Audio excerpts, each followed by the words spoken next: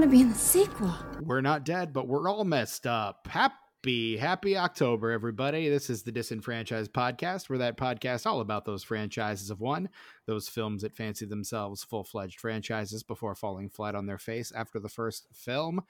I am your host, Stephen Foxworthy, welcoming you to the first episode of our fourth annual Spooky-thon.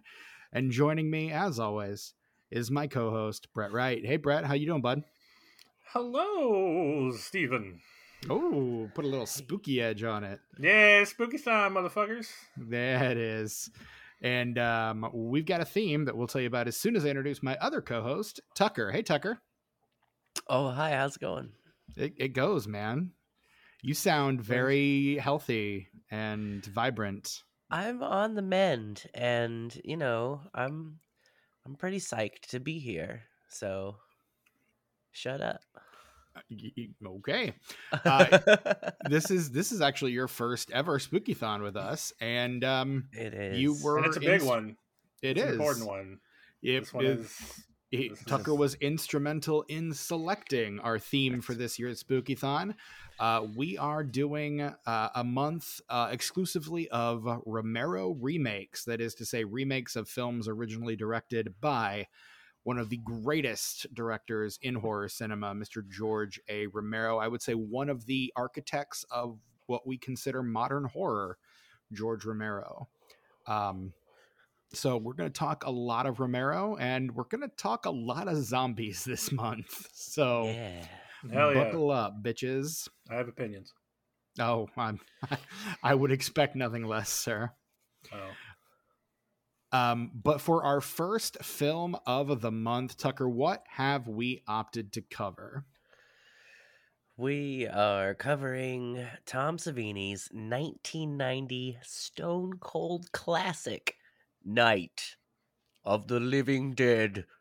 Yes, the Tom Savini remake of Night of the Living Dead, written by George A. Romero and starring Tony Todd, Patricia Tallman, Tom Towles, McKee Anderson, William Butler, Katie Finneran, Bill Moseley, Heather Mazer, Russell Striner, and a few others. What a cast. What a picture. So good, you guys. It's so good. It is. Hell yeah. I love it so much. I forgot how good this was. Golly, Duke. Better than the original? Maybe. I think so. I Maybe. do. Maybe. I really That's a think bridge so. I'm unwilling to cross, and Maybe. I have strong maybe. It's better, dude, for sure. Hell no. Now, Steven, do you remember when I told you for this month that you should watch the original trilogy before you watch these movies? I think that being very familiar with Dawn of the Dead and Day of the Dead and knowing how the outbreak moves on, I think that somewhat influences the way I feel about this movie as well. Some of the reasons I think it's better. So I'm saying you still haven't watched Dawn of the Dead, so maybe I haven't. I'm saving that one. Maybe I don't know. Maybe when you watch Dawn of the Dead, we'll talk about that, and maybe that'll change. Until then, I do want to know, why you don't think it's better. We'll talk about it. I can assure you we will talk about it. I also think that the original is just like a masterpiece. So, there's that. Well, we're not diminishing that the original is a masterpiece. Yeah. I also think it's a masterpiece. But... I just don't think this is a masterpiece. So if I'm comparing a masterpiece to something I don't think is a masterpiece, then it can't be better than the masterpiece, can it? Gosh, I guess not, Steven. I guess not. I think they're both masterpieces, but I think what the original has on the remake is that it's the fucking original. It changed everything. You can't compete with that. To me, it paves the way for what we now know as a horror film and invents an entire subgenre within that genre. Its impact cannot be overstated. That's you. I just heard you say that because I just edited. What are we watching? Right. You said that exact same thing, verbatim. Nothing if not consistent in his opinion. But you're not wrong. You're not wrong. The only thing that the original has up on it, like I said, is, its influence. I think the 1990 version is a better film. But I think that doesn't matter. Like, the original it's never going to beat the original just simply because of how impactful the original was. I think we're putting the cart before the horse a little bit here, because we've not even just give it a preview. Talking about this movie yet. But yeah. Tucker, this the Romero remakes theme month was kind of your baby. What is your history with Romero? What is your history with Night of the Living Dead as a franchise? What is your history with this movie in specific? I have a feeling you're going to go for about 20 minutes here, so I'm going to go ahead and let you cook right out of the gate. How long you got? Jeez. I mean, you and I are going to have to get to sleep at some point tonight. Brett's good for another few hours. Nah. The older you get, the less sleep you need, is what I've heard. Is that why I'm only sleeping 4 hours a night? I thought it was just the depression. Be it, dude. No, dude. It's because you're old, man. I'm old and depressed. What a beautiful combination. It's a good combination, yeah. I'd rather be old and depressed than young and depressed, because you're supposed to be doing fun stuff when you're young, No, those days are over. Time to be depressed. Well, that's now I'm depressed. That's my lot in life. So that's what I said to myself on my 40th birthday. Well, that was fun. Time to be depressed. What an exciting and engaging life you must lead. Yay! So my history with this film, it goes into my history with a few other things. Mainly the original film, which was kind of the first real movie that I fell in love with in a mature sort of way. Because, I loved movies when I was a kid. But, when I saw Night of the Living Dead on Channel 4 at, 2 o'clock in the morning, when I was, probably 12 or 13, something clicked in my brain, and I was like, ooh, it's kind of like the first time I heard the guitar solo in Dazed and Confused by Led Zeppelin off of their first record.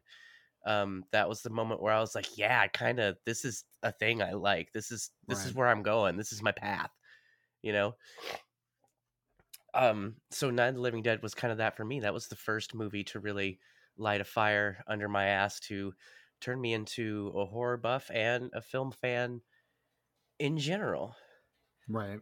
And I was thinking, actually, on Tuck Mugs, if you visit Tuck Mugs on Instagram, that's Tuck_mugs on the Insta, you'll see my most recent cup. My most recent mug is a mug that I got at a thrift store recently that has the little due card that they used to put in the back of library books that they'd stamp and tell you when it was due. And it made me think of when I first saw Night of the Living Dead. I literally rushed to the library and probably got 12 or 13 books about horror movies after I saw that movie, because I couldn't just get on my phone and be like, tell me, I want to watch 30 YouTube videos about horror movies and read the Wikipedia of all the big ones. And no, you had to work for that shit, man. Hobbies were a lot more fun. I think, honestly, that's why fandoms are so shitty, is because they're babied too much. You have everything. It's all right there all the time. You don't have to work for any of it. There's no effort. It's not a reward. It's just expected. It's just there. It's entertainment. I get it. It's mine. I don't have to work for this. I don't have to put any time into it. I just have to consume it, And back then there was mystery and detective work you had to do, because if I hadn't gone to the library, I never would have known that Dawn of the Dead existed, Day of the Dead existed. I wouldn't know who George Romero was. I don't know. It was definitely a time and a place. This has been a very old man yells at cloud moment for you here. I still love the fact that you can access information at in the blink of an eye. I think that's great in some ways. But I just think hobbies were a little more personal back in the day because of the amount of effort that you had to put in them. Now, I saw this remake because I learned about it in a book I got from the library. I saw this remake. I rented it from the library. Actually, every subsequent George Romero film or related to that trilogy, I rented on VHS from the Warren Library. Nice.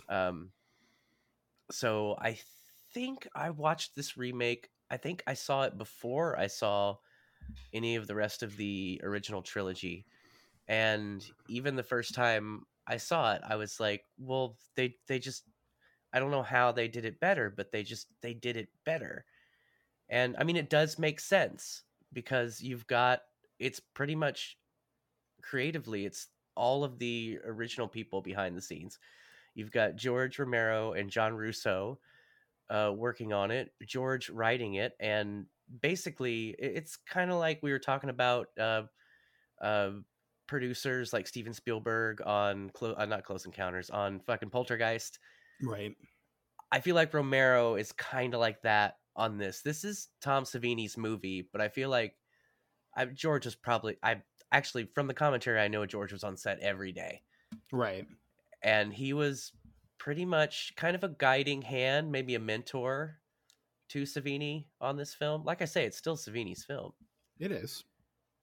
But and I mean, I think that comes through in a lot of ways. It's a much more modern retelling of the original story for sure. In a lot of ways, more than just in kind of the slickness of the filmmaking. Yeah, and it does seem kind of timeless, actually. I love that the remake, it really does it outside of actually saying 1989 at the end of the movie. Like it could be the 60s, it could be the 70s, 80s, 90s. It's kind of timeless. And actually that's one of the creepiest parts in that movie is that warbly voice on the radio at the end. Mm-hmm. Where Ben's sitting down there and like laughing about his broken cigarette, and that voice is on the radio talking about this day of 1989. I think that is the same broadcaster from the original film, if I'm not mistaken. No. What you're talking about is Chili Billy, who is the guy who is the television interviewer. Oh, and right. He's in the original and he's in the remake, and his daughter is the star of Day of the Dead. Okay. Yeah. So I think it makes sense that it's better because these guys had, 20 years and some change to kind of sit on this story and figure out how to make it better. And I think in the ways that they changed it, all of them are 100% better. All the different choices that they made with this script. And it makes sense that they would want to do this remake and be enthusiastic about it because they didn't make any money on the first one. Like we mentioned briefly in What Are We Watching? They didn't make any money on it because somebody like they got a copyright on the original title, which was Night of the Anubis or something like that. I don't remember. But they got that copyrighted, but then they changed the title and they didn't make any money off of it at all. I was going to say it was released and immediately fell into the public domain, which is just one of those kind of cautionary tale sort and it's just of a simple fuck up, and there's no takesies backsies. Yeah, that's kind of the way to change it. The patent system works, which is partly why this franchise as it exists is such a confusing one. Most people just kind of limit it to the ones that Romero directed. Some will expand it to the ones he had something to do with, either in production or screenwriting or both. And then, but there are so many hosts of, like, Dan O'Bannon's got the whole Return of the Living Dead kind of spin-off offshoot franchise, which is its own very different thing. But still greatly indebted to the original film. Well, that's Russo's take. Like when John Russo and George Romero started writing a sequel, they had very different ideas of what they wanted out of it, so they decided to go their separate ways. And with that split, John Russo was allowed to use the name Living Dead. That was his stipulation. So that's why you don't have Dawn of the Living Dead or Day of the Living Dead. It's just Dawn of the Dead or Day of the Dead. Then you have Return of the Living Dead, which is, I mean, it's kind of like the different timelines in Halloween and Texas Chainsaw. Right. It's a sequel to the first, sort of. In its own roundabout sort of way. Well, in Return, they mention that Night of the Living Dead is a movie, but it's based on what the chemical that they're fucking with, like an incident that happened with that. Gotcha. So it's kind of a confusing timeline, but hey, the actual Dead trilogy doesn't even connect in any way. So right, at least you've got that for Return of the Living Dead. At least you've got that. At least you've got, there's some attempt at continuity, which is more than Romero ever does. I think Romero is the link between all the entries in that franchise. Well, the link is the progression of the outbreak. Even though none of the characters carry over and the time periods, the decades are completely different. Right. What makes them a series of films is Night of the Living Dead is a couple days after it starts. Dawn of the Dead is a couple months to about 6 months during the span of the film. And then Day is about a year, 2 years. Because in Land, they say Asia Argento says that she like never knew life outside the city, and she's like in her 20s. So I'm assuming Land is like maybe 20, 25 years later. Okay. I don't know. It's a weird timeline. It is bizarre. But yeah, that's my history with it. It's kind of the thing that set me on my path. It's the made you into the man that you are today. Kinda, yeah. I was so into it back then because I watched Night of the Living Dead, and the next thing I watched and got obsessed with was Psycho. And I was in middle school, and so like every paper I had to write for English or whatever, every like creative writing assignment, it was about like Norman Bates or something. And I went to a little tiny Jesus school, and my teachers were so worried about me, Stephen. I, as someone who both attended and taught at a tiny little Jesus school, I can that makes sense. Yeah. They were so worried. I had one teacher, bless her heart. She was a sweet lady, but she had to send a letter home. She was so worried about me. I mean, probably rightly so in the grand scheme of things. I'm a cool dude. I've never murdered anybody. Yet? Yeah.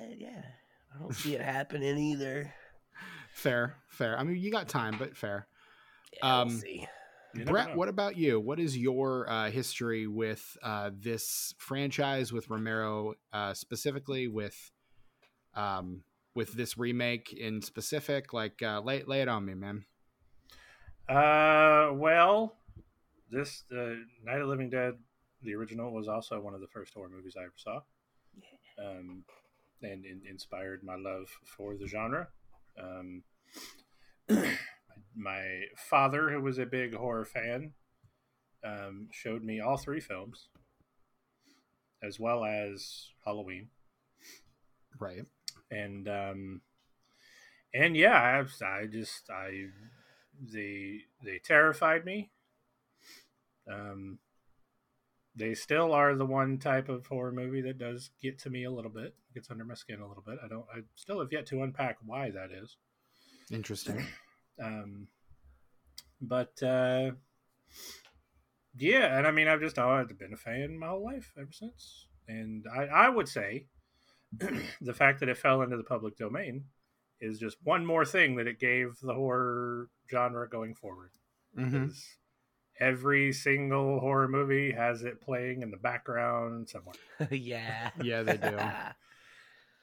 So, yeah, I love the original, and I think this one tells a better story. I like the way it's paced. I like the story better. It's significantly less misogynist, and I think some of the characters are more fleshed out too. Yes, also as that. Well. Yeah, and it's just good. I just think it's neat. That's real good. It's real good. Yeah. And I first engaged with the original Night of the Living Dead just a few scant years ago. When I watched Fresh fish. I mean, this is to any more than casual listener of this show, that comes absolutely no surprise. What? Exactly. Yes. But no, I was very late to the horror game, and so I've spent probably the better part of the last 7-8 years kind of catching up on all the classics that I missed. And so I caught this horror one. Dragon. Sorry? Chasing that horror dragon. Correct. Yeah, absolutely. And I mean, all of us have, those horror films that kind of activated us. And I guess mine was The Thing, John Carpenter's The Thing. But I came upon this one and I thought it was fine. And then on your recommendation, Brett, I also watched Diary of the Dead later that same month that I watched the original. And it's kind of one of those that I've been meaning to get a hold of, but Dawn of the Dead is just so difficult to get a hold of that I've never really engaged with it. But apparently it's on YouTube, so it's every cut is on YouTube multiple times. So yeah. So that's how I'm gonna engage with it this time out for this month. But yeah, I had wanted to. This is one I've been wanting to get into for a while, and so I now have an excuse to do so. And I watched the remake, I think 2 days ago, or yesterday, or whenever we were supposed to record this thing initially. So yeah, that's kind of where I'm at, and I guess I've not lived with it long enough to think it is, the grand magnum opus of horror and cinema that you guys do, but I guess we'll talk about that. So, if I may, before we move on from talking too much about the original, an interesting fact: the day that all the Image 10 boys piled into a car and drove up to New York City to deliver the final print of the film and ultimately get screwed out of any money ever, was the same day that Martin Luther King was assassinated. They talk about that quite a bit on one of the commentaries I have on an old DVD has like pretty much everybody from the original cast and crew that's still alive. Right. And they talk about driving up there and hearing that on the radio, and it's just like they're just driving down the road and the whole world changes. And it's a really interesting story. Not really doesn't have anything to do with what we're talking about here. I just think it's really interesting. Neat. Yeah. I mean, it reminds me of that James Cameron documentary where he and Bill Paxton are like going down to like look at the Titanic, and while they're down looking at the Titanic, 9/11 happens while they're filming this documentary. So yeah, that'll change things. Also, Dana Carvey heard about 9/11 while he was dressed as a turtle for the movie Master of Disguise, future episode of this podcast, Master of Disguise. How absurd. Right? How absurd. That story I did know. So there you go. Am I not turtly enough for the Turtle Club? Oof.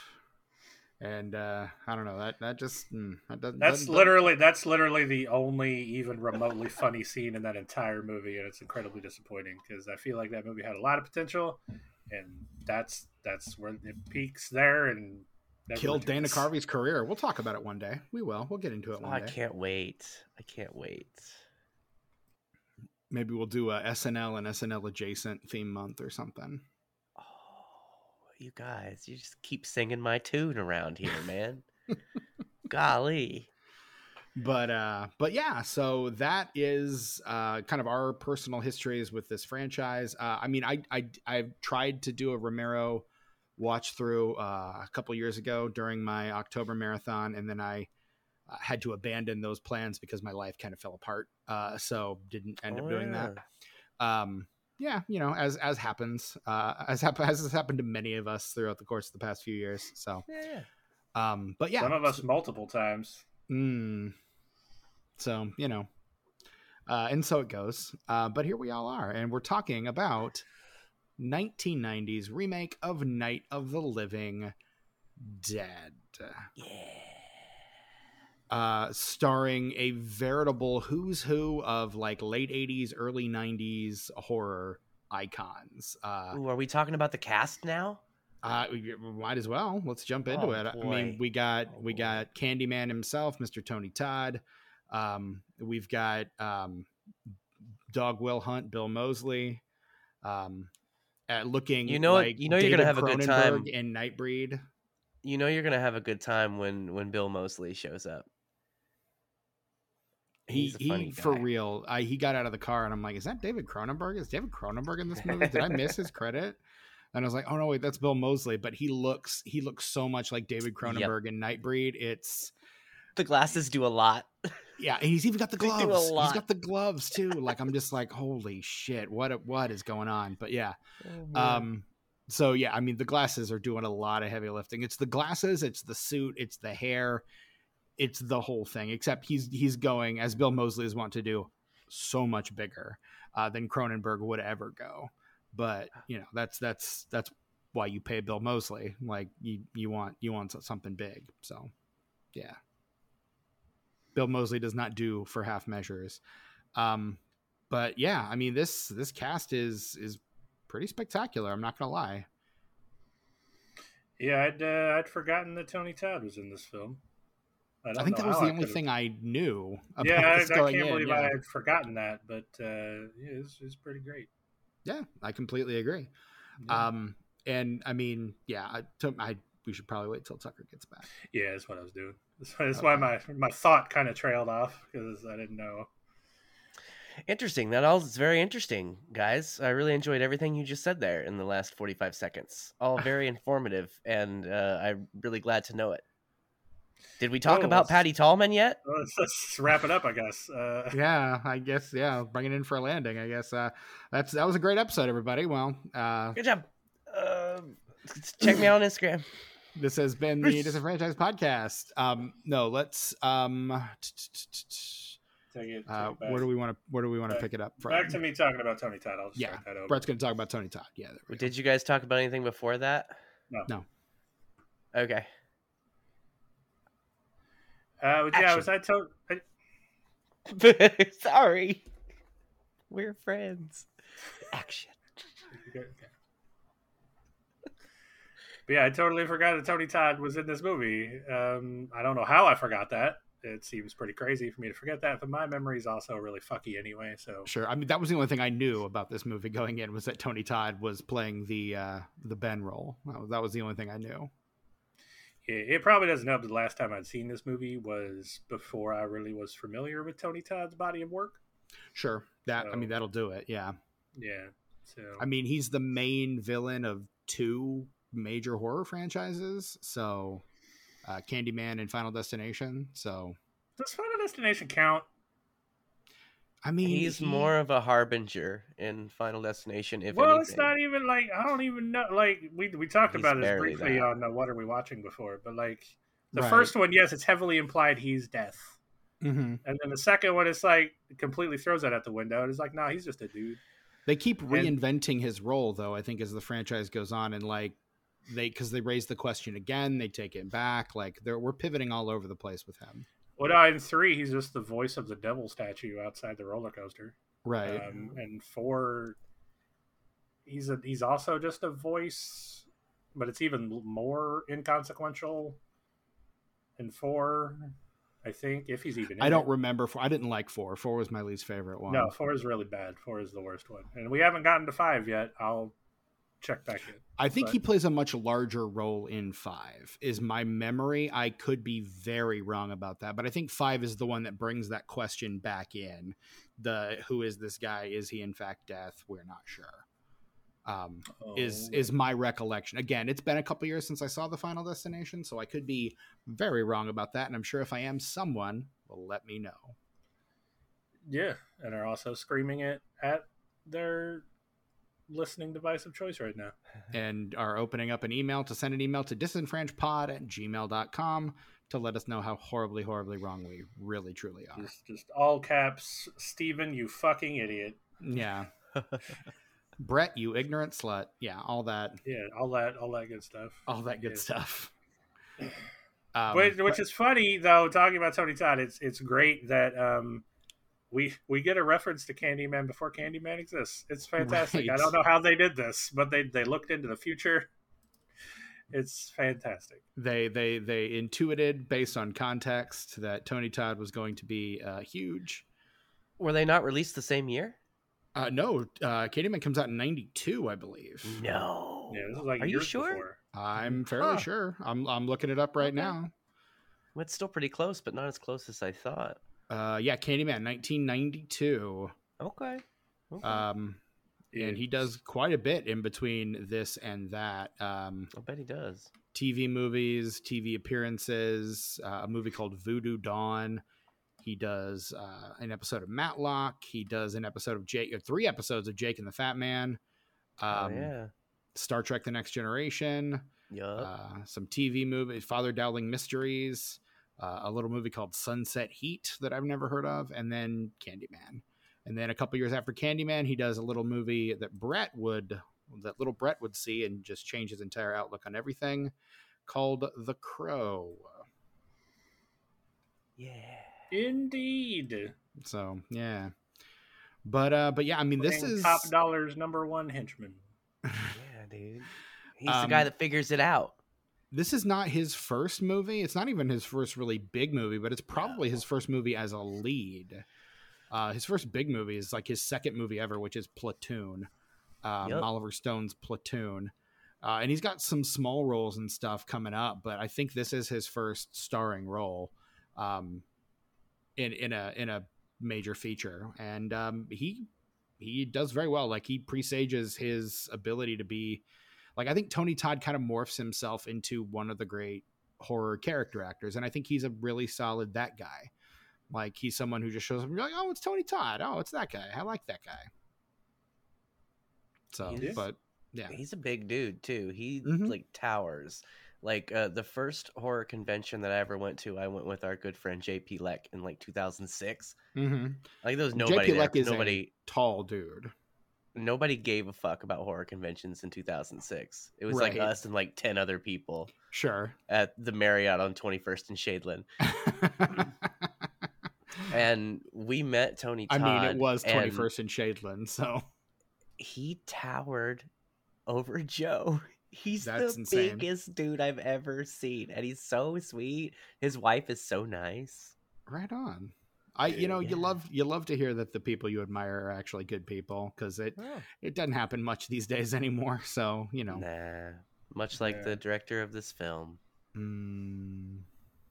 That's bummer. Poor Tom Savini. Poor Tom Savini. He used to be a good time, but like as the years went on, he just got grumpier and grumpier. That tends to happen. Like some switch flips, and all the horrible things that you kind of think in the back of your head to sort of metastasize, and it's a big ass bummer. If you let yourself get hardened like that, that's at least he sort of seems like the outlier in at least in big name horror community people. Like Bruce Campbell's still great, Tony Todd great. Pretty much from Kane Hodder to every other why am I forgetting Freddie's name?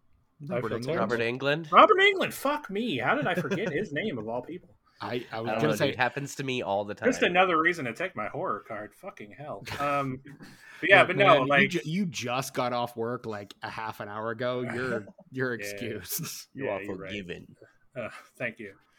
But yeah, like all of them are like really cool people that love to just like hang out with fans. Yeah. So like Tom Savini being like a big name right on the same level as them being the dick he's an outlier. He's the only celebrity that I've met at a convention that was just kind of a jerk. And like, I don't want to talk ill of the guy because, you know, maybe he's having some issues. Like, I'm a jerk sometimes. Like, I'm a dick sometimes, you know? Sure. So I don't want to talk bad about him, but it just seemed like I said, as time went by, he just got grumpier and grumpier. And I hope he feels better now. I really do. Because when you watch him in interviews and stuff, he seems like a really cool guy. And the first, like when me and Joe met him, he was very cool. Like he talked to us forever and told us stories and we laughed and talked and it was great. But by the time I retired my convention gloves in like 2013, stay away from that motherfucker. Yikes. I mean, maybe he had a couple bad convention experiences and it ruined his opinion of them, but he still feels obligated to do them because of who he is. And also they pay really well. And also well. The money. Yeah. I was going to say, yeah. Yeah, they do pay well. Particularly, I mean, if you've got like, you know, 3 fairly decent sized projects under your belt, you can make mad bank at those horror cons for sure, or any con really these days. Yeah, hell yeah, because you get an appearance fee too. Like the con pays you as well. Yeah, and then you also get all the money from selling autographs and photos and all that good stuff. So yeah, absolutely, it's a pretty sweet, nice work if you can get it. The amount of money that Bruce Campbell charges for a photo and autograph is obscene. I believe it. Well, I mean, that's great for him. Get that bank, brother. But like, I mean, I will not begrudge anyone from doing what they need to do to make money. I may opt to not spend that money, but there's plenty of people do. I was going to say, obviously, plenty of people are doing it, or he'd lower his fee. So no, he's doing well for himself, and we stand Bruce Campbell. We love that guy. Absolutely. He's not in this movie though. Nope. Sure isn't. No. Who is in this movie, Tucker? You know who's in this movie? Tell me. Russell Striner is in this movie, and if you don't know who that is, that's the original Johnny from the original Night of the Living Dead. Barbara. He plays the sheriff at the end when they pan past the news crew and Chili Billy's interviewing and he says they're dead, they're all messed up, which is a line from the original, obviously. The one that I quoted at the top of this episode. Yeah, Steven, that's Johnny. Johnny has the keys. I know he does. We've got to go and get them.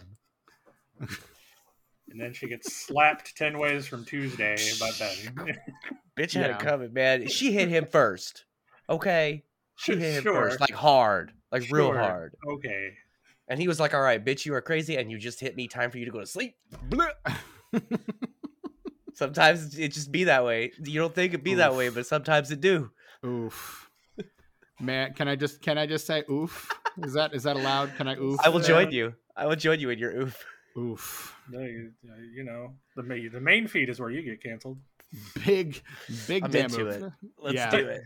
Behind the paywall, it's Brett and I. Out in the main feed, it's all you, big guy. Well, for me, it's like, look, if this lady is hitting me in the face and she's also like making it so that I might not survive because she won't calm her ass down, I'm just saying, it's survival, man. It's like, I'm trying not to die, so please shut up so less zombies come, thank you. It's not misogyny, it's survival. Survival, yeah, man. Normal circumstances wouldn't do it. Life and death, yeah, I'm gonna smack that bitch. Put that on a t-shirt and sell for I sure. was about to say, I smell some life dirt. or death, I'm gonna smack that bitch. Oh God, yeah. Well, it's been a great run, guys. We did about 150 episodes. I think it's about time we pack it in, right? Yeah, I did it. I did it. I ended the podcast. It was bound to happen. From the moment we said, "Hey Tucker, want to be third co-host?" It was bound to happen. Disclaimer: we at the Disenfranchised Podcast do not condone. No. Anything Tucker says. Tucker's views do not reflect those of the Disenfranchised Podcast. Good Lord. Oh my God. Also great in this movie, big shout out to the MVP of this movie, is a stunt woman by the name of Patty Tallman, who plays Barbara. She's just a stunt lady, dude. She's not an actress. But Savini was like, you know what? Get up there, gal. And she was like, okay. And then she nailed it, murdered this role. In the same way that, a girl from Death Proof? Zoe Bell? Zoe Bell. In the same way that Zoe Bell does in Death Proof. It's kind of a similar sort of story there. Yeah, for sure. Agreed. But no, I thought she relayed herself very well in this film. She's amazing. Everybody's really, really good in this film. Tom Tulls is really good. I think he's intense and just despicable as Harry. Like, I hate him even more than I hate the original Harry in the best possible way. I do hate the original Harry. I think of all the characters in this film, compared to the original, this film really does her more favors, Barbara more favors than any other character in the movie, honestly. Like, well, look, the bar was low. Like, sure. You could have given her 2 more speaking lines and done better for her character in the remake than the original. I mean, because she in a very real way, she becomes or is, I should say, the protagonist of the film in the way that, like, it starts from her perspective in the original, and then very quickly once Ben arrives, like, okay, he's the hero now, and we're following him. And that it's very much a two-hander for them for most of this film's runtime. It's Ben and Barbara working together, and I think all of the like hero moments that Ben had in the original film, I think it gives pretty judiciously to Barbara in this version, which is an understandable but interesting decision, I think.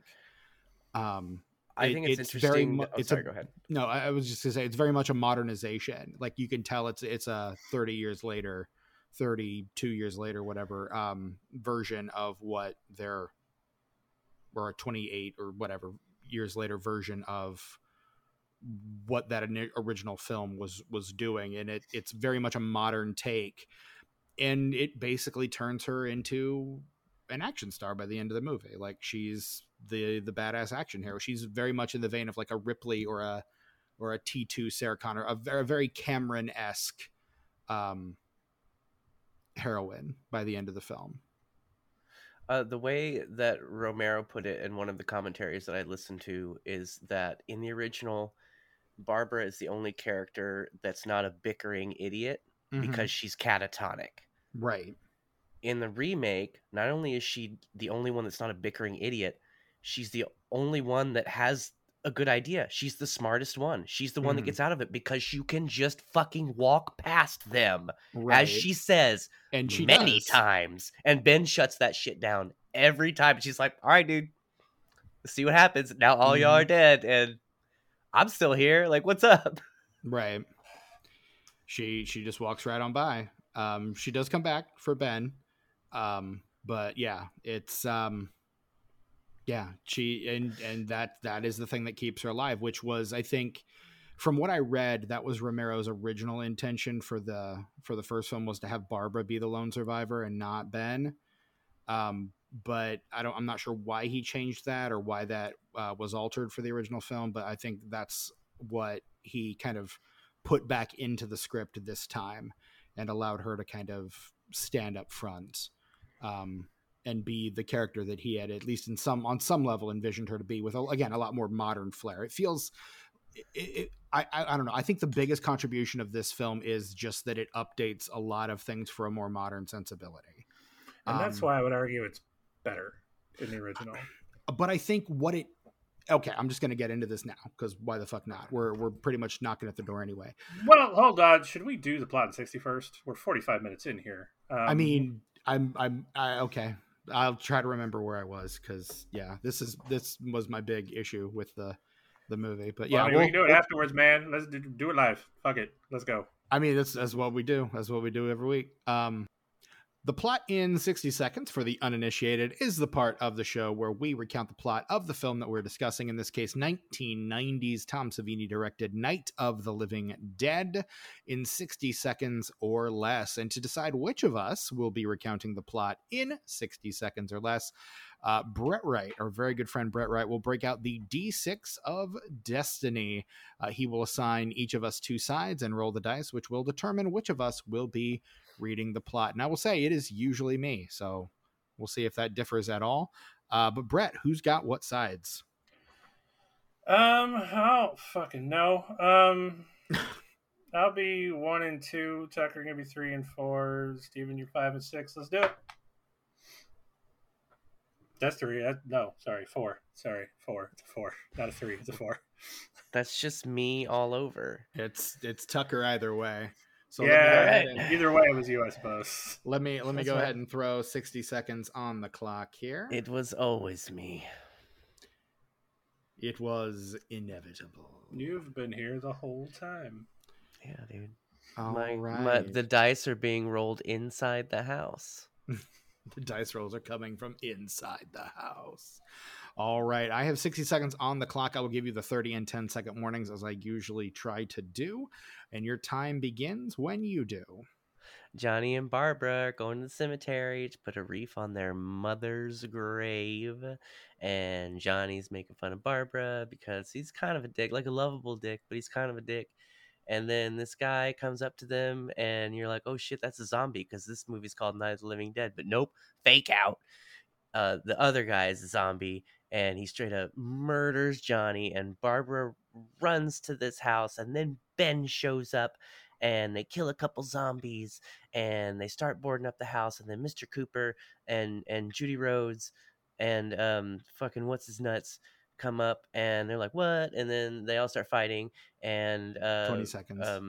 Fucking Harry's got a bitten kid in the basement, and they fight and they fight and they fight and they fight and they fight, and then eventually the zombies get in, 10 seconds. and everybody dies, except for Ben and Harry, and Ben eventually dies, and then Barbara shoots Harry when And she that is gets time. to the house at the end.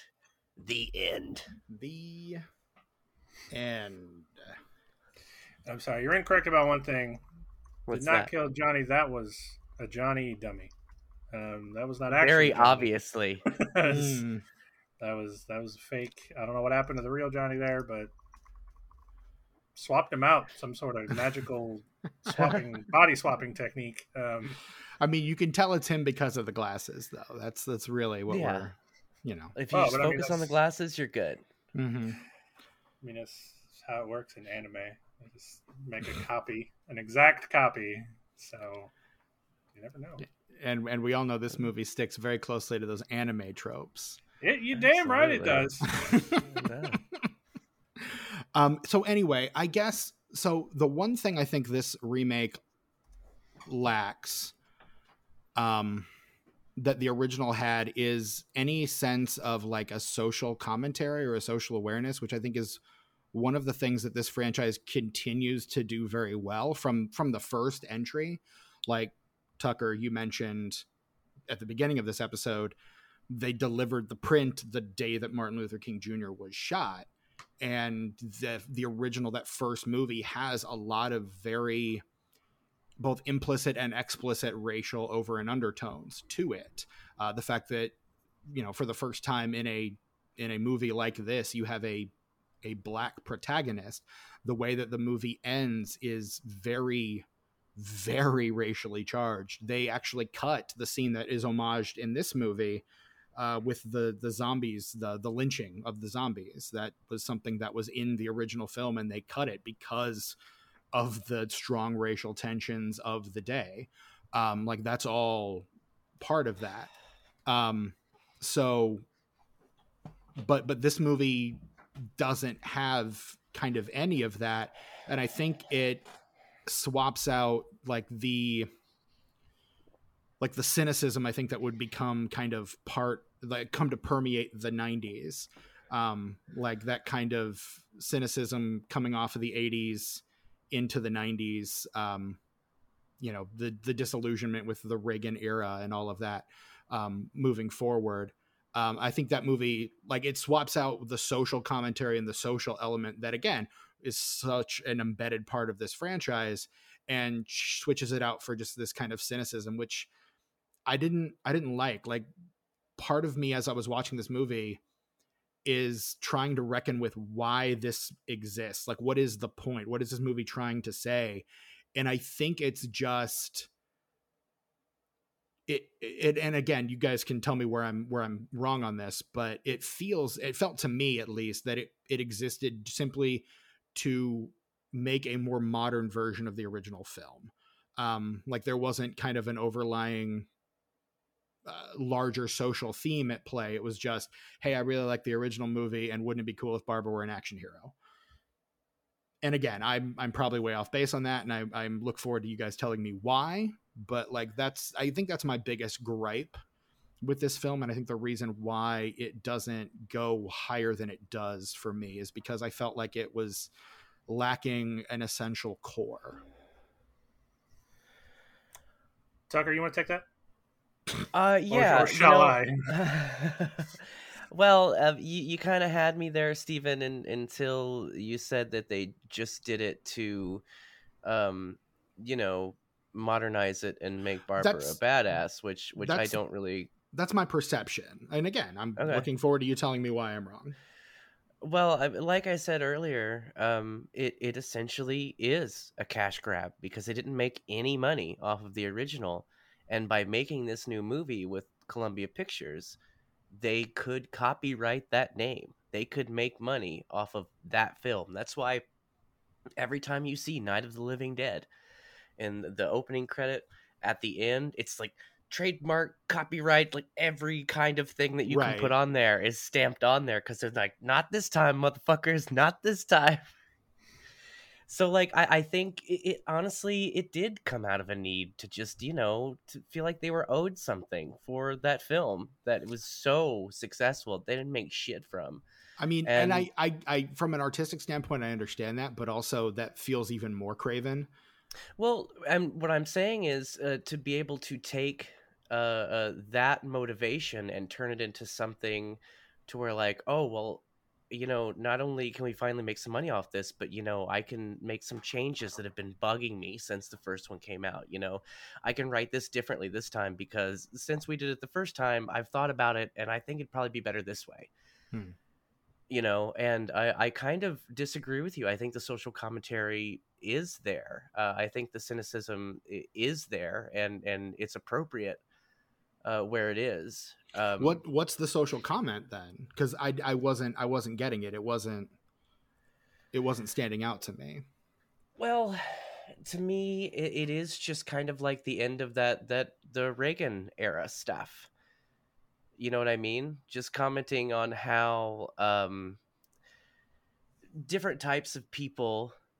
Well, like Harry says, you know, you don't exactly look like neighbors yourself, Mr. Ben. Like it's still about racism. I mean, like just because it's, you know, 25 years later, Sure. doesn't mean that stuff isn't still going on. Well, I mean, it's still going on in 2023. Yeah, absolutely. But like, I feel like that's part of it, but it's not the point of it. Like it felt very pointedly part of the original. Again, like the way that movie ends, there is no question.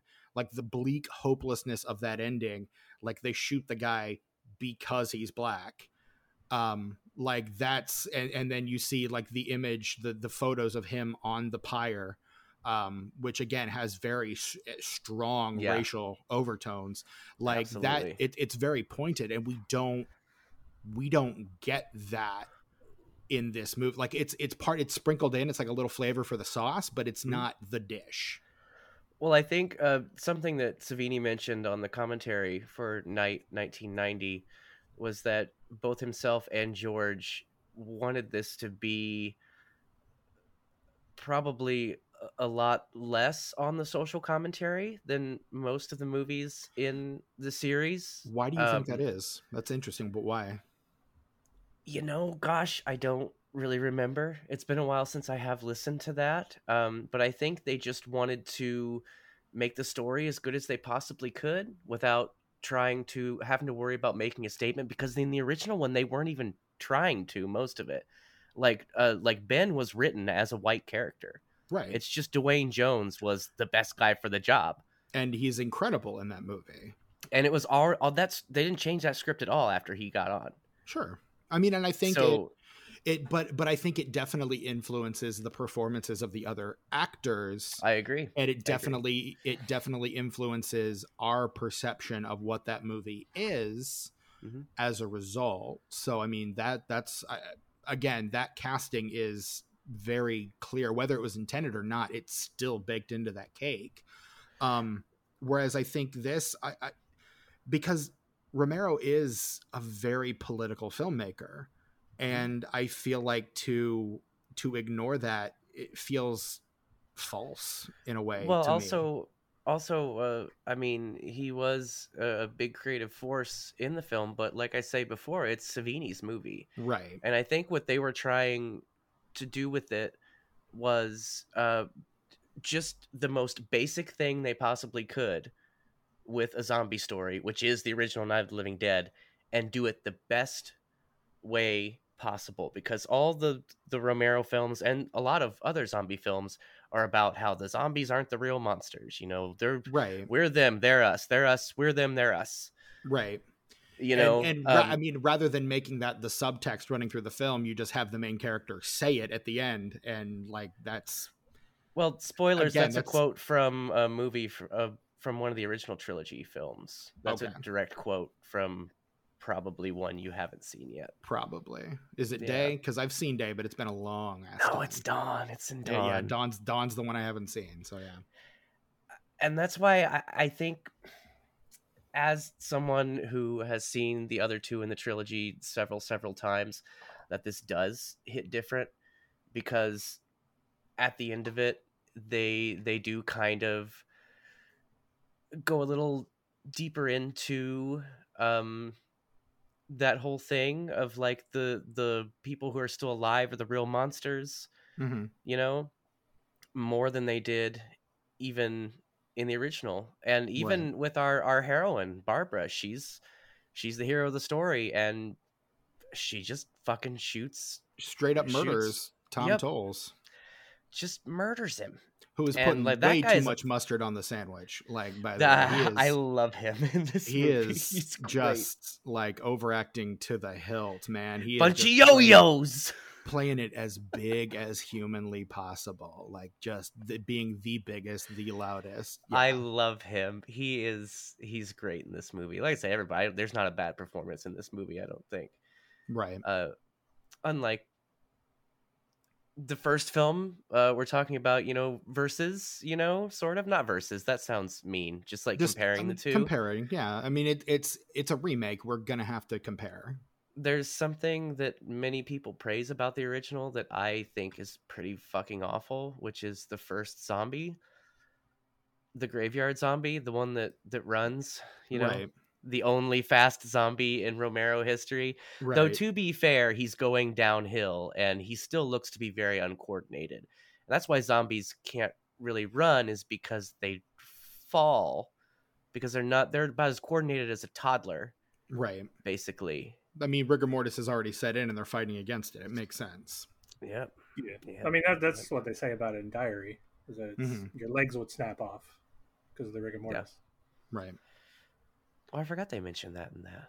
That is appropriate that they did. Because that was kind of, he mentions it multiple times in that movie, as if commenting on the popularity of running zombies that had preceded Diary of the Dead. Diary feels like Romero's grumpy old man movie. It does, which is why I kind of like it a lot. Like, the whole thing is just like these damn kids and their cell phones kind of thing. Like social media and right.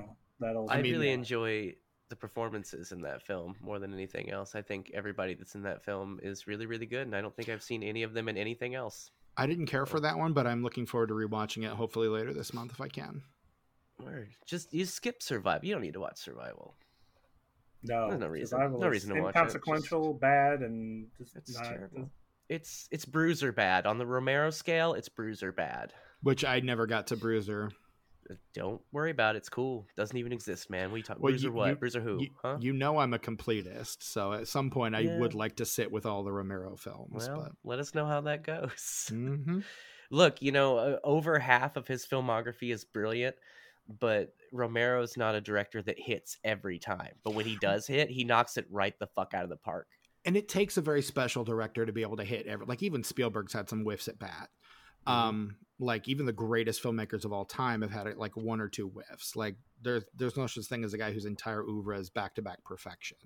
Like everyone likes to put James Cameron forward, but everyone forgets that he directed Piranha 2: The Spawning. So, like, oh, James Cameron has no bad films in his filmography. And I'm like, excuse me, Piranha 2 would like a word. I mean, it's a good bad movie though. I like Piranha 2. Look, as schlocky Corman stuff goes, it's probably better than most, but I think it makes it even better that when that it's James Cameron too, right? You can just be like, this is wow. And he was so sick during the filming of that movie that he has a fever dream at night about a robot with a knife, and that's where Terminator comes from. That's where he gets the idea for Terminator, is on that when film. You get a glimpse into the nerdy pasts of these consummate professionals and masters of their crafts. Right. I love it when you watch Dementia 13 and you're like, oh, Francis Ford Coppola, you silly bastard. I love you. And so many of them so many of those great people that came out of the 70s, 80s get their start with Corman. Like Corman's the guy that Corman, yeah. Like Dante, Ron Howard, Francis Ford Coppola. I don't think Marty got his start with Corman, but like so many of those guys started there. Jack Nicholson. Little Shop of Horrors. even Troma is the same way now with James Gunn. Yeah. I mean, James Gunn is James Gunn feels in a lot of ways like the guy that got out, but yeah. I could see that, yeah. But yeah, Night of the Living Dead. Yes. But yeah, so yeah, for me, I guess it feels like it feels like a bit of a betrayal on Romero's part. And again, point taken, it's not his movie, it's Savini's movie. But by the same token, like I would have liked for this film to have more of a social edge to it, like the rest of the franchise has up to that point. Yeah, no, I can dig it. I completely understand that perspective. But for me, I still like it better because that stuff is still there. Sure. And I've seen the original, so it's implied, honestly, for me. Like, I can get where, like, you separate it, but for me, it's like I've seen the original, so it's like when you watch a movie and read a book and, like, you know, or the other way around, where if something's not in a movie that's in the book, but you know about it, you still kind of put it in your brain, it's still in the movie, it affects the movie somehow, you know what I mean? It's the same way with these two films. Like, the original, yeah, it affects the way that I see the remake, and it's definitely a reason I like it better because it builds upon it, you know? Maybe I just like them as a whole together and better than the two of them separately. Because I feel like it does build on it in certain ways, but it also takes away, I think, the thing that made for me anyway. And again, I'm speaking simply from my own perspective, the thing that made the original so powerful. And I think by removing that from the equation, it definitely weakens the remake. And it felt, again, this is simply my perception, but it feels superfluous because of it. Like I couldn't, because and I've said this before, but I feel like genre fiction and horror in particular is in such a prime spot in the entertainment industry to comment on the world the way that it is in a very pointed and direct way that other similar genres, to comedians, right? That other genres simply cannot do. Yeah. And that this film does not lean into that even a little bit feels like a missed opportunity. Again, for me, but it feels like a missed opportunity. I get that. I respect that perspective and totally understand it. I respect it. I obviously don't agree, but I respect it. Fair. So what puts this one over the edge for you guys then? What makes this the better film? Well, for me, convince me. It's what we've talked about. It's how it builds on the story. Like it expands it, it updates it. It just like choosing to subvert expectations whenever it can, which I think was another argument I was going to make for why it doesn't lean so heavily into the social commentary, just because that's probably what you were expecting it to do. Right. It's like the scene we talked about at the beginning with the fake out zombie. That's the whole movie right there, man. You've seen the original. Keep that in mind, but also enjoy this shit. And actually, you're going to enjoy it more because you've seen the original and you're expecting one thing, and we're going to give you the other. Because it sprinkles in the social commentary. Like something we didn't mention is Ben talking about the scene in the diner that he escaped from. Like, right, a dude just randomly has an assault rifle. That feels like a bit of a commentary. Welcome to Reagan's America, everybody. They're shitting on rednecks and gun owners. That whole speech is just shitting on rednecks and gun owners. And then they shit on them more at the end of the movie. It's great. Yes. Yeah. Right. So I mean, if anything, it's commenting on your red states. But I don't think Romero loves Hicks too much.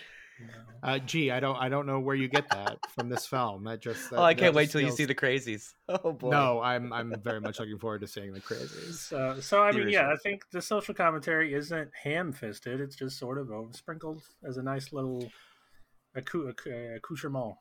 And I don't think it's ham-fisted in the original, though. I just think it's pointed. And like we mentioned before, it's not even intentional in the original, or at least initially it never was. And so maybe that's what makes this the perfect remake because the intentions are the same.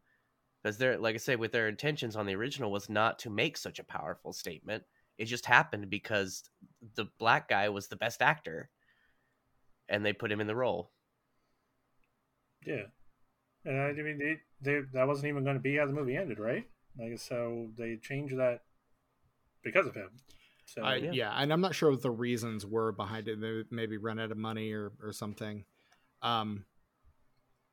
This movie is definitely more polished than the original. The original has that kind of community theater, let's put on a show kind of vibe to it. That is, I think, a lot of people like. It's a true independent film in the very realist sense of the word. Whereas this one definitely has like a studio budget. And that comes through more than anything in the special effects, which, I mean, you've got to figure with a guy like Savini behind the camera, the guy who, you know, is got his start as a makeup artist, the guy who I think he designed the makeup for Jason Voorhees, right? The baby Jason coming out of the lake, in the original, that was him. Yeah, so I mean, like that you would imagine that guy's going to put a lot of time and effort into the gore effects, the zombie effects, and all of those look just incredible, like absolutely unbelievable, while not being over the top. Agreed. Well, if they had their way, it would have been over the top. They had to cut this a bunch of times not to get an NC-17. Like, Savini is very upset about how much gore was left on the cutting room floor. You know what? For Savini, I believe that.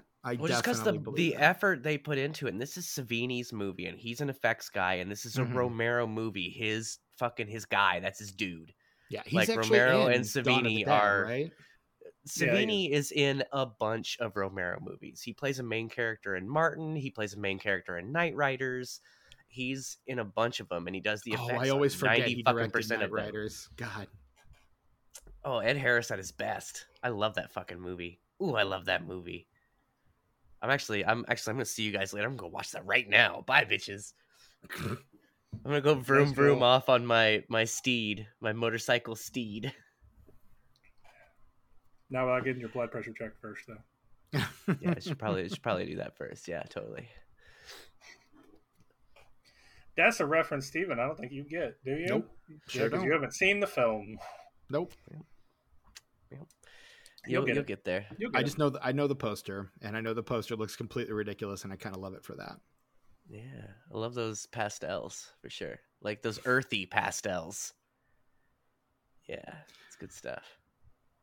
But yeah, like you figure Savini in the director's chair, you're gonna get some blood, some gore, particularly because the zombie effects in the original film are just like a lot of eye makeup and like maybe some white pancake, which kind of makes them look a little starker on the black and white film.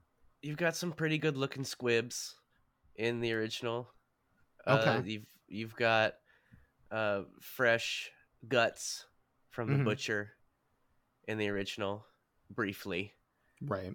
Then you've just got standard like latex and makeup appliances, which were done by Russ Streiner and his wife. Russ Streiner, who played Johnny, right, and his wife, I can't remember her name. She played Cooper's wife, but they also did all of the makeup effects on the original film. Okay. There's like 6 people in that movie that did everything. And the rest were extras. And that's, I mean, look, I've seen movies get made that way. Your boy John Russo, co-writer of Night of the Living Dead, person we have mentioned many times during this podcast and the What Are We Watching episode we recorded yesterday, is the zombie whose eyes move after he's dead. The one he's laying there, and then Ben grabs him by the feet and pulls him, and right before he does, he's like, oh man, how do you leave that in? Well, look, I was scrolling through the trivia for this movie. There are so many mistakes. There are tons of them. That was most of the trivia. Was like, here's where a boom mic is in the shot. Here's where this guy's eyes move. He's supposed to be dead. Yeah, it's. Yeah. Is he dead? Is he dead? I mean, I don't know. Is he dead? Oh, I love Barbara in this movie, man. Ooh, she's intense. She's great. I love it. Yeah. She's fantastic. I wish we could have gotten an entire series. And that's the main character. I feel like that's the missed opportunity here, is that you build Barbara into kind of a badass heroine in her own right, and then we don't do anything with her going forward. Like, I can see her being a focal character within this franchise and going through the events of maybe the next 2 films in that character. But this movie made like no money. $1, I think. It barely made back its production budget. So like this was not going to get sequelized. This was not fairly well received upon release. So not super popular on home video either. I mean, people who like the original, people who are horror fans, most of the time like this movie. It does okay, but I mean, I don't think they've ever really made much money off of this, unfortunately. No, zombies hadn't become a thing yet. Considering their motivations, and then to just not make shit off of it, that's gonna suck. Right. So I think the zombie craze begins again with it's 28 Days Later, right? Which those aren't even really technically zombies. What comes first, the Dawn of the Dead remake or 28 Days Later? I always forget which one came first. They came out around the same time, so it's up in the air with me. I'm not, because those two re-kicked it off. 28 Days Later is 2002. Dawn of the Dead is 2004. Okay. So 28 Days and Later, then, which they're not zombies in 28 Days Later because they're not dead. Right. That's why it's okay that they run, because they're not dead. They're infected with rage. But their bodily functions have not shut down. No, they're close enough in the public perception that they kind of get labeled that way. Yes, I'd say they're zombie adjacent. Yeah, they're definitely zombie adjacent. Similar creatures, very similar. You go ask random Joe Schmo on the street, he will say they're zombies, and it will not give 2 shits otherwise. Correct. Well, like it's only like people that focus on the minutia and the continuity and the lore of it, like Brett, that are really going to get the nerds focused on the definitions. The nerds like me, the connoisseurs of nerdity. The connoisseurs of horror. If you like that nerdy shit, just wait 2 episodes from now. I'm going to get into some shit, because the original on that one, boy, wow, they just tell you all about it, man. Dr. Logan just lays it on the line. He's like, look, this is what's up. This is the explanation. Drops the microphone. Horror over. I just won zombies. Then, Rhodes shoots him. Hello, Aunt Alicia. When could you look up for me real quick, Stephen? When Robert Kirkman starts The Walking Dead?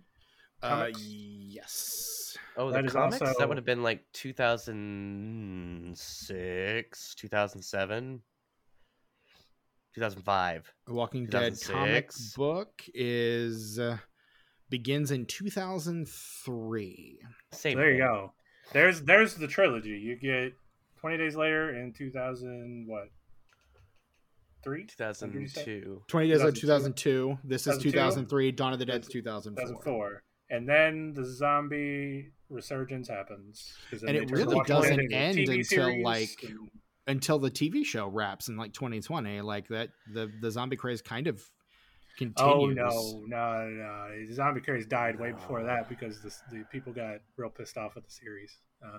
I can say that because I was one of those people. They're still doing are they still doing Fear the Walking Dead? Is that still? There are 3 different Walking Dead shows still on the air. There is Fear. There is Norman Reedus. That's the name of the show. He gets to France for some reason. Sure. Norman, I want to watch that because I've actually heard it's really good, but I still have not watched the last half of the final season because I dread watching that show whenever I watch it. But I'm just so invested in the characters, and every once in a while, honestly, it surprises me. So sometimes it's worth the risk. But I've heard the Daryl Dixon show is really good. And the other one's what? Maggie and Negan doing some shit? In New York.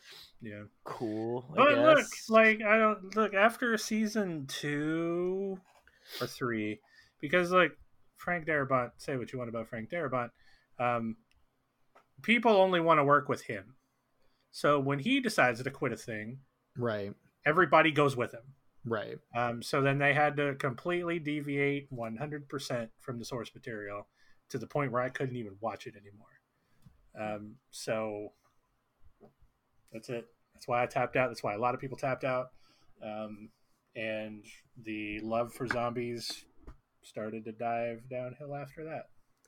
I mean, you still have things popping up like Warm Bodies and stuff like that. So like Train to Busan. It's Train to Busan.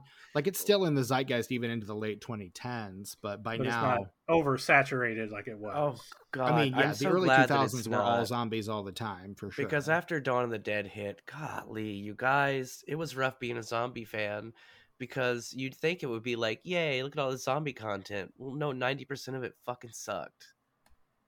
And like it was really hard to wade through all that shit to get to like the 1 or 2 diamonds in the rough of that era. It was a really annoying time to be a zombie fan, let me tell you. So I'm glad it calmed the fuck down, honestly. I mean, these things generally tend to do, with the exception of superheroes apparently, but yeah, like these things generally tend to like cool after a while. It's on its way. Superheroes are on their way out. I think even me, the MCU fuckboy, is agreeing with that. So I don't know, man. X-Men though. What about X-Men though? Well, yeah, sure, yeah, but I think people aren't going to care. Like I was right about Blue Beetle, by the way. For the record, I was right about Blue Beetle. Yeah, nobody agreed. fucking gave 2 shits. I think we all were. We all saw that trailer and was just like, so. Yeah. So what? The collective fuck off. the collective shrug heard around the world. Yeah. Yeah. We don't care that you're rebooting it, James Gunn. Yeah. We don't care anymore. Yeah, dude. Well, and I mean, it feels like a little too late. And I think if anyone can do it, it's James Gunn. Like I think Guardians 3 was probably the best superhero movie of the last, well, really since Endgame. I will begrudgingly agree with you, even though I would put Multiverse of Madness is very fucking close for me. Right. But still. But yeah, I mean, so I think because Gunn, I think, understands more than anyone else at Marvel that you have to have a good narrative if you want to sell a movie. And I think there were some things that were in like too far down the pipeline before he came in that he just kind of had to promote, like Blue Beetle and The Flash, that he didn't really have any stake in, but felt the need to push because they were connected to the thing that he was just taking charge of. So shit, we still got Aquaman coming out. Yeah, we do. I saw the trailer for that in front of Saw X. And did you shrug? How hard did you like dislocate your shoulder shrugging? I just probably would have. I was just kind of like shaking my head in bewilderment. Like, I mean, I loved the first Aquaman. It's probably my favorite of the DCEU films. Not even Patrick Wilson could save that for me. I mean, there's an octopus that plays the drums. Like that's fucking. One of those in Little Mermaid too. That doesn't really mean anything. And yeah, but does a Little Mermaid have Julie Andrews playing a giant sea monster? No. Fuck you, Steven. Why'd you Julie Andrews refused to be in Mary movie. Fuck. Julie Andrews refused to be in Mary Poppins Returns so that she could play the Kraken in Aquaman. Never forget. Hey, but you know what we got instead of Julie Andrews in Mary Poppins Returns? Angela Lansbury. A cameo from Angela Lansbury. And real ones know that even though she had nothing to do with Mary Poppins, it was a fitting cameo. Sure. Only the real ones.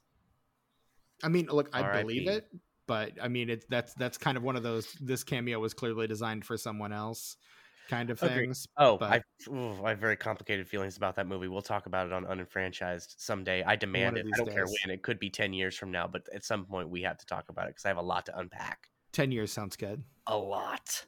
I'll be just in time for my Howard the Duck rewatch. Yeah. And then we'll all watch Popeye together. Popeye. I love that movie. And I'll love it for some strange reason. Yeah, it'll finally, Brett's movie opinions will finally become evolved enough that he can appreciate Popeye. Wow. Wow. Well, it's been great. I love my tenure with this franchise podcast. It's been fun, everybody. I'm out of here. Good night, everybody. Just watching our boy Brett grow. This is like the 5th time we've canceled ourselves in this episode, in this recording. Good job, everybody. We did. It's the first time one of us has canceled ourselves willingly, though. Sure. I'm out. Brett, that's not even the worst thing I've said about you on mic. That's true. You're right. So I know this isn't going to be the thing that makes you leave. I love you, buddy. I love you too. You love me. All right. Well, while you guys are making out, fuck you, buddy. I love you too. While you guys are making out, I'm going to talk about the score I'm intensely fond of the both of you as well. So I really like the score in this movie, you guys. I really, really do, because it's like super low key and it's not even really melodic. Mm-hmm. It's almost, but it's like it. I don't know how to explain this, but the score in this movie sounds like it just belongs there. Like if you were there and it weren't a movie, like for somehow if that were playing in the background, it would be fitting. Mm-hmm. You know, I really a great love it. score is one that just sort of blends in, like it's and meant this to one be there. really does. And when you do notice it, you're noticing how well it just blends in with the rest of this movie. And the times I noticed it were the times where it's paying homage to the original, like with like the synth stings and like I liked it a lot. And that wicked guitar riff over the end credits.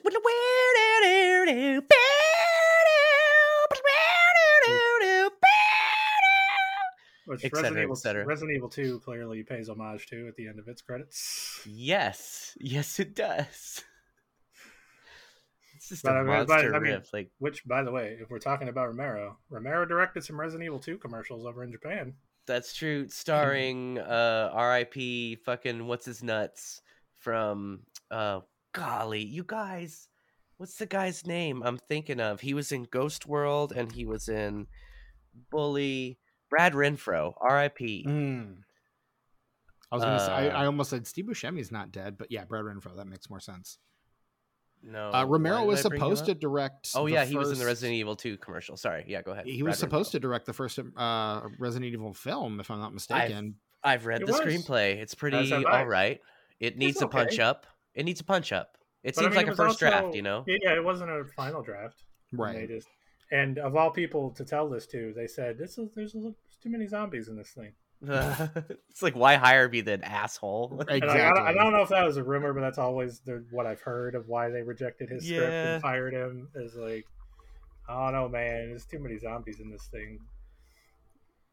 Like everything that we've done is inspired by what you've done, but you're probably not the person to adapt this. So, right. Well, look, if there's anything we learned, the studio doesn't know what the fuck a Resident Evil game is. So yes, that is true.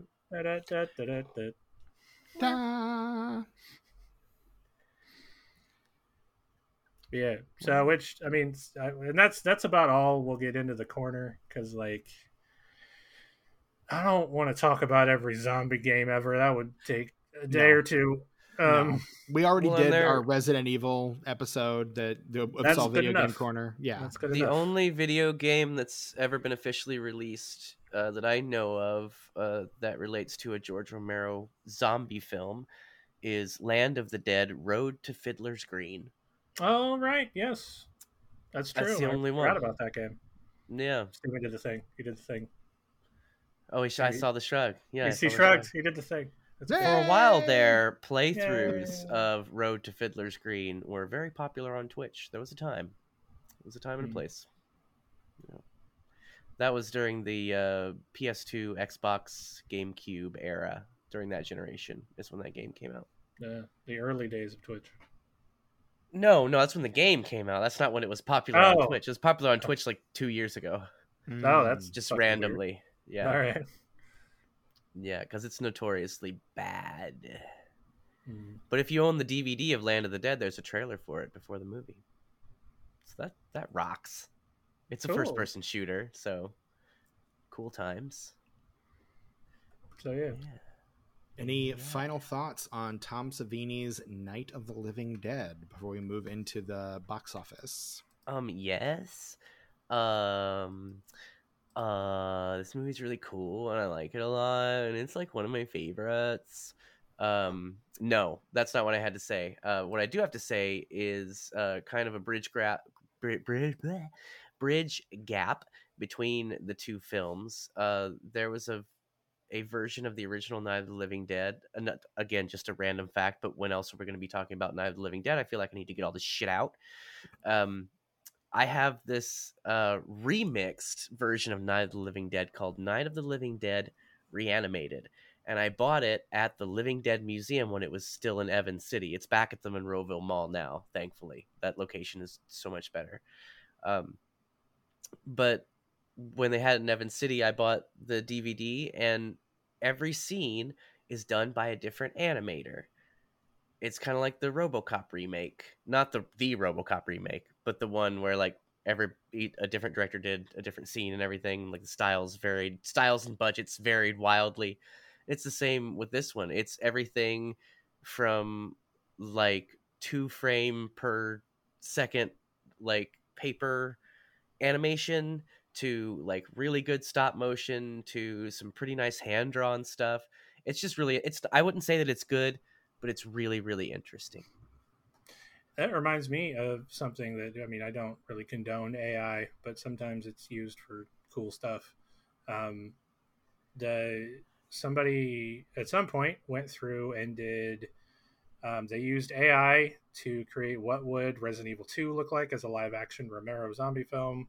What would Resident Evil 3 look like as a live action Romero zombie movie? It's really fucking good. That's cool. I don't know how. I mean, look, it's AI, so I shouldn't really ask. I don't know how it does that, but I don't want to know, man. I'm scared. It nailed it though. The aesthetic, the look, like it has the same sort of like cinematography look to all of the pictures that it created. Like it looks like a lost Romero zombie movie. Now, when the AI is taking over and a robot is like filleting you alive, you'll be like, "Oh man, at least that the Romeroized Resident Evils were really cool." No, that'll spare me. I complimented it. I am always nice to machines. I don't even yell at the automated system on the phone because when they take over, they're gonna remember that shit. They're gonna be like, this guy, he's never hit a computer. Unless they delete that memory to make room for more relevant data. Nah, dude, I'm a special boy. They're gonna remember me. I'm just saying. Word. All right, Steven, I guess if there's nothing else. This movie opens October 19th, 1990. It opens at number 6 in its opening weekend with a production budget of $4.2 million. It earns a domestic... That's not bad. No, it earns a domestic gross throughout its time in theaters of $5.8 million. So again, just barely makes back its production budget. Its opening weekend, it opens at $2.88 million in its opening weekend. Again, opens at number 6 behind in first place in its third weekend. So already not boding super well. Is a little movie called Marked for Death. I don't know what this movie is, but apparently it was a thing. What if someone were marked for death? It's, you know what? The reason I don't know it, it's a Steven Seagal movie. There you go. That's why. Is that the one that takes place at a hockey game? I don't know. Let me look that up. Doesn't matter. Steven Seagal, doesn't matter. Steven Seagal movie. In second place, the Harry Connick Jr., David Strathairn, D.B. Sweeney. Damn, this cast is great. A little film called Memphis Belle at number 2 in its second weekend, holding steady there. New this week at number 3 is the Tom Selleck Western Quigley Down Under, one of my father's favorite films. In fourth place in its third weekend, a little movie featuring what if Patrick Swayze was a ghost? It's Ghost. The movie that won Whoopi Goldberg her Oscar. Ghost. Ghost.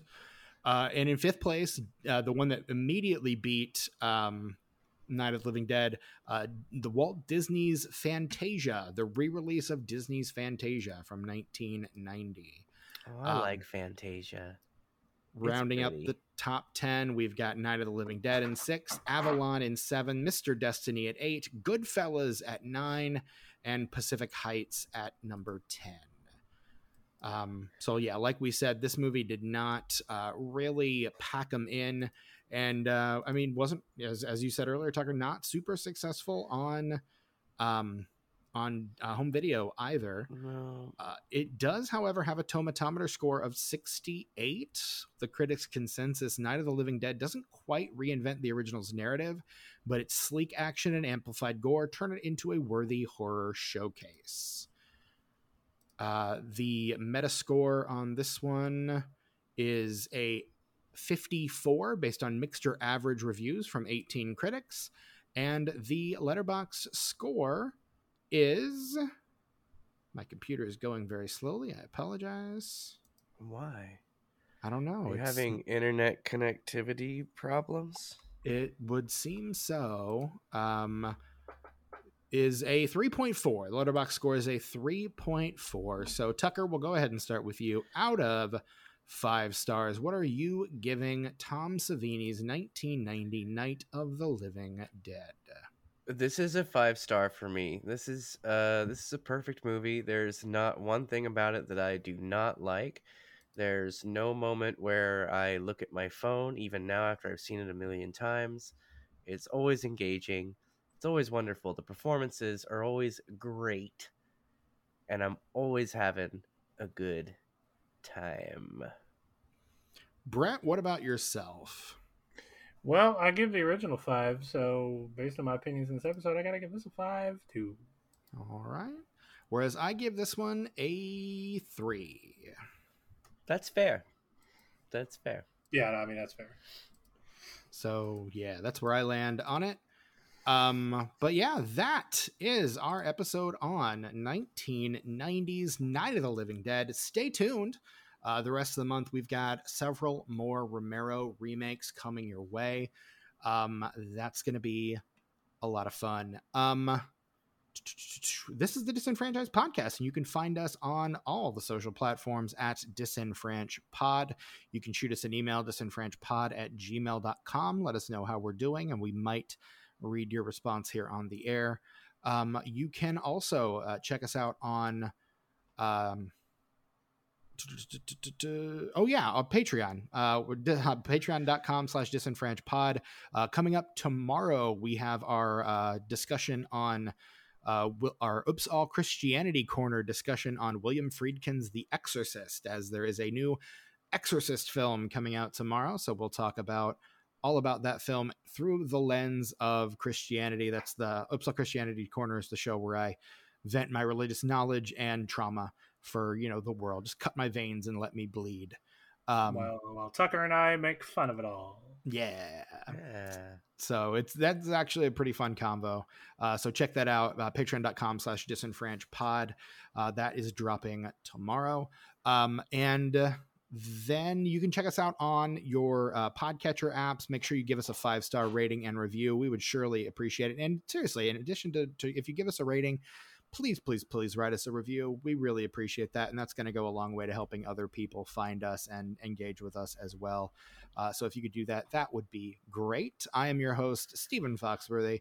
You can find me on Twitter, Instagram, Letterboxd, and Blue Sky at Chewy Walrus. Brett, where can we find you on socials these days? You can find me on Instagram and Letterboxd at sus_warlock. I recently just posted my entire Saw franchise ranking. Check it out. Yeah. As soon as Tucker watches those movies, we'll have to do a disenfranchised on all the Saw stuff, hopefully before the month is over. Into it.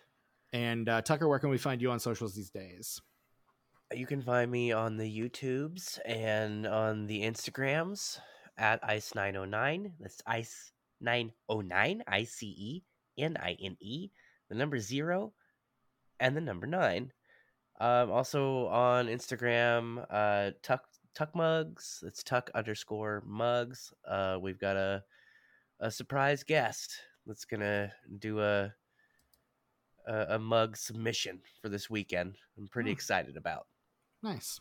Somebody I've been trying to get on the page for a while. Right on. They finally agreed to do it. Hell yeah. Patricia Arquette, is that who interacted with you on Instagram? Did you get her to make a submission? No. Oh, you guys, not only that, but I was listening to the record Deltron 3030, which the main rapping performer on that record is Del the Funky Homo Sapien. And as you've seen on my Instagram, whenever I listen to a record, I post a little picture of the record sleeve next to where it's playing and everything, just to be like, hey, look what I'm listening to. It's fun to share that kind of stuff. And Del the Funky Homo Sapien himself liked my post. Nice. Very nice. I had Kevin Smith engage with a couple tweets that I made once upon a time. Nice. Yeah. Actually, one of Brett's too, because Brett responded to something that I posted, and Kevin Smith liked my tweet and then Brett's as well. So that was really fun. And Brett's response was, because I was running a page called the O'Tours Lounge at the time, and I posted a picture of Kevin Smith and Gina Prince Bythewood, and then the movies that I had them as having directed. I think Kevin Smith was a more recent one because it coincided with a recent Gina Prince Bythewood film from around that time, which was something I tried to do. And Brett's response was, that one? And Kevin Smith liked both my picture and Brett's response. Yeah. Wow. Yeah, Kevin Smith is a good dude. Yeah, seems to be. Yeah, even though he did direct Jay and Silent Bob, or have a big role in the film Jay and Silent Bob Super Groovy Cartoon Movie, which is one of the worst films we've ever talked about on the show. I wouldn't be surprised if he is disowned, because he's kicked. I say kicked as if it's that addictive. For him, it was marijuana altogether. Right. So he might.